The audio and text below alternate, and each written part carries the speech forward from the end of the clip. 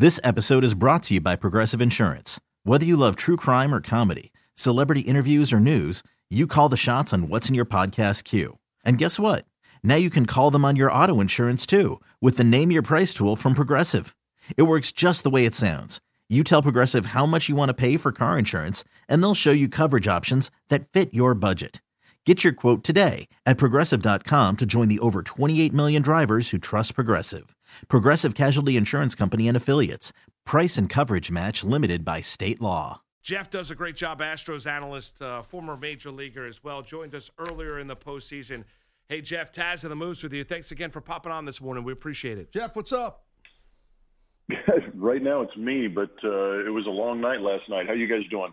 We're doing well, Good, Jeff. man. We're doing well. I mean, we know it didn't go the Stros way, but that was an epic.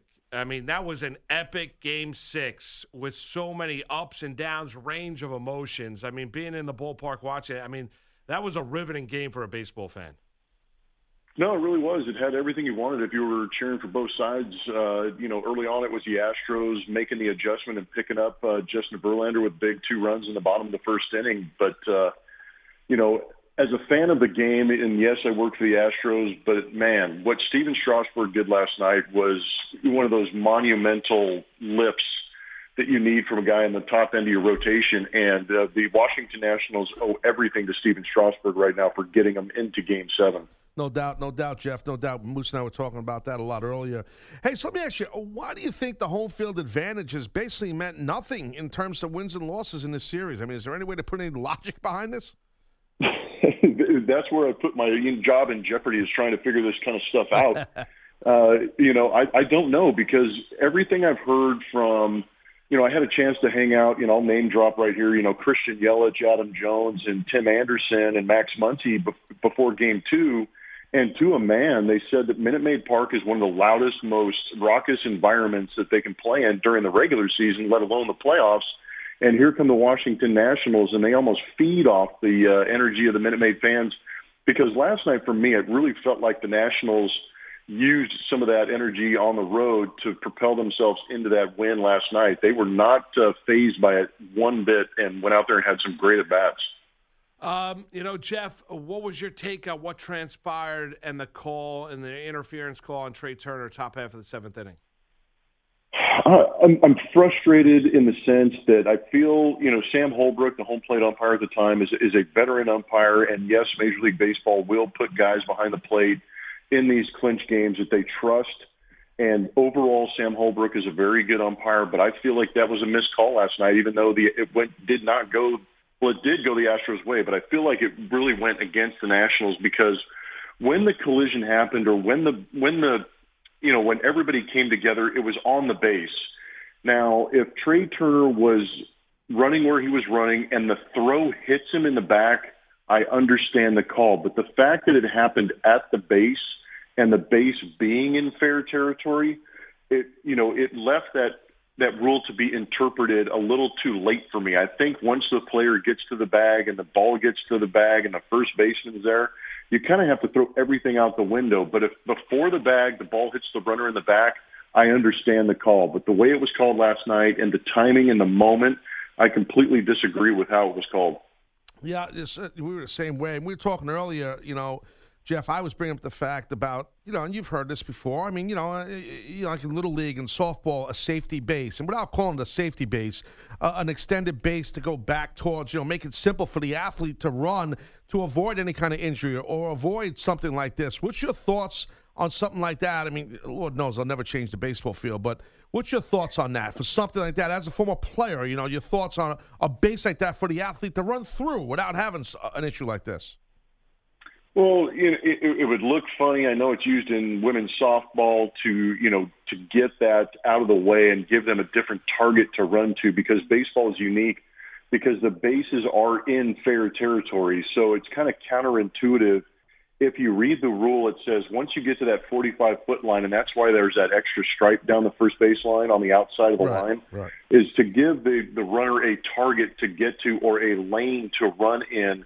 But once you get in that lane, you're in foul territory, and then the base is in fair territory. So it's counterintuitive in the sense that your coaches will say, run in a straight line to first base.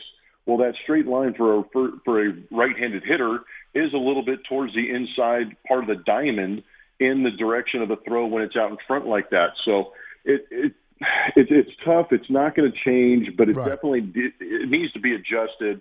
And as a right-handed hitter, you have to run to the foul territory and then back to fair territory to hit the bag. So crazy. It's kind of tough. Yeah. We're talking to Jeff Blum, Astros analyst, former MLB veteran. Jeff, what about before we get to Game 7 tonight and obviously how you think it plays out and Scherzer and the like, what about Verlander? Taz and I were talking about earlier. I mean, the fact that 7 World Series starts, he's now 0-6. Had the 2-1 lead last night. He's prone to give up the home run this year, as a lot of Major League pitchers were, with the home run being up. But what about Verlander and what you saw here in the postseason, what you specifically saw here in the Fall Classic? I'm still seeing a guy that competes, but I'm seeing a guy that understands he has to be a little bit more fine, and I think that's kind of gotten to him a little bit. There was a lot of talk and a lot of rhetoric before the game talking about the inability to win that clinch game or the inability to win a World Series game, which he is now 0-6, and I believe the team in games that he pitches is now 1-6 in 7 starts in the World Series.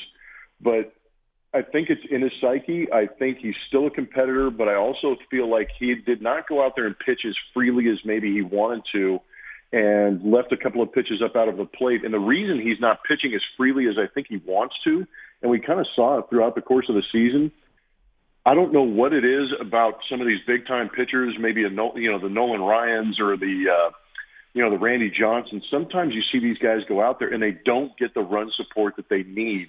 And Justin Verlander kind of falls into that category of getting maybe just under 3 runs a game in the World Series when he's out there pitching. That is a very fine line for a very good pitcher to be walking, unable to make mistakes like he did last night. You figure with the offense the Astros put up in the last 3 games before Game 6, that offense of 6 runs a game would have been more than enough for Justin Verlander to go out there and get that first World Series win, but it didn't happen.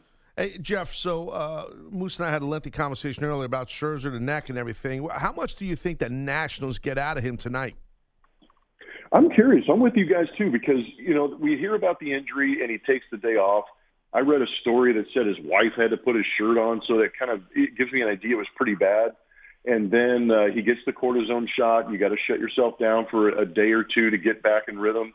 And then we saw him yesterday at Minute Maid Park playing catch. So he's out of his routine. Obviously, he's durable enough. He's strong enough at this point in the season to go out there and give you multiple innings.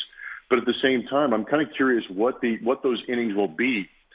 Pitching has a lot to do with touch. It has a lot to do with delivery. And if he has to alter his delivery just a little bit to accommodate or compensate for the injury in his shoulder, I'm curious where that release point goes. And I wonder how closely Davey Martinez and the Nationals are going to watch him and see where that release point is, see how fluid that delivery is. And if he starts to miss his spot, out of the zone or miss his spots and leave pitches up out of the plate, it could be a damaging night. So I'm real curious to see how it goes. But the one thing that kind of trumps all that for me is Max Scherzer's mentality. That dude is a bulldog, man. Yeah, he certainly is. And he wants the baseball. I guess my question is then, Jeff, is what do you get here from Zach Greinke? And how much leeway do you think A.J. Hinch is going to give him? I mean, is it going to be the first sign of trouble? I mean, it is a Game 7. How much trust do you think Hinch has in Greinke?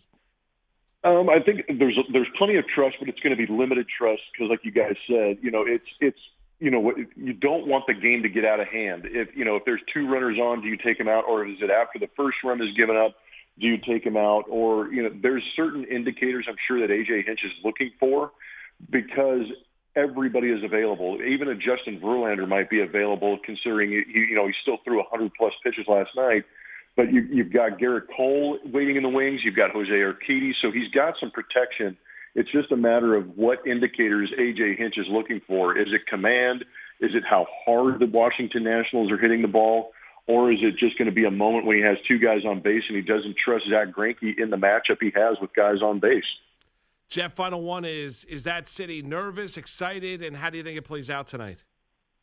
I think they're nervous. I think, watching the Astros win 3 games on the road, coming home and having the potential to win the World Series with Verlander on the mound, I think there is a sense of nervousness because, it's frustrating to me to watch a team that can hit when they know what's coming and they're unable to adjust when they don't know what's coming. That frustrated me last night, and it puts a little bit of worry in my mind tonight because the national pitchers know that the Astros have issues when they can't, anticipate which pitches are coming. So it's all on the offenses tonight. Who makes the best adjustment earliest may have the potential to win this game. But if it comes down to the bullpens, it's a crapshoot after that. Hey, Jeff, great job. We appreciate it. Enjoy Game 7 tonight, and thanks for the time this morning. Thanks, Jeff.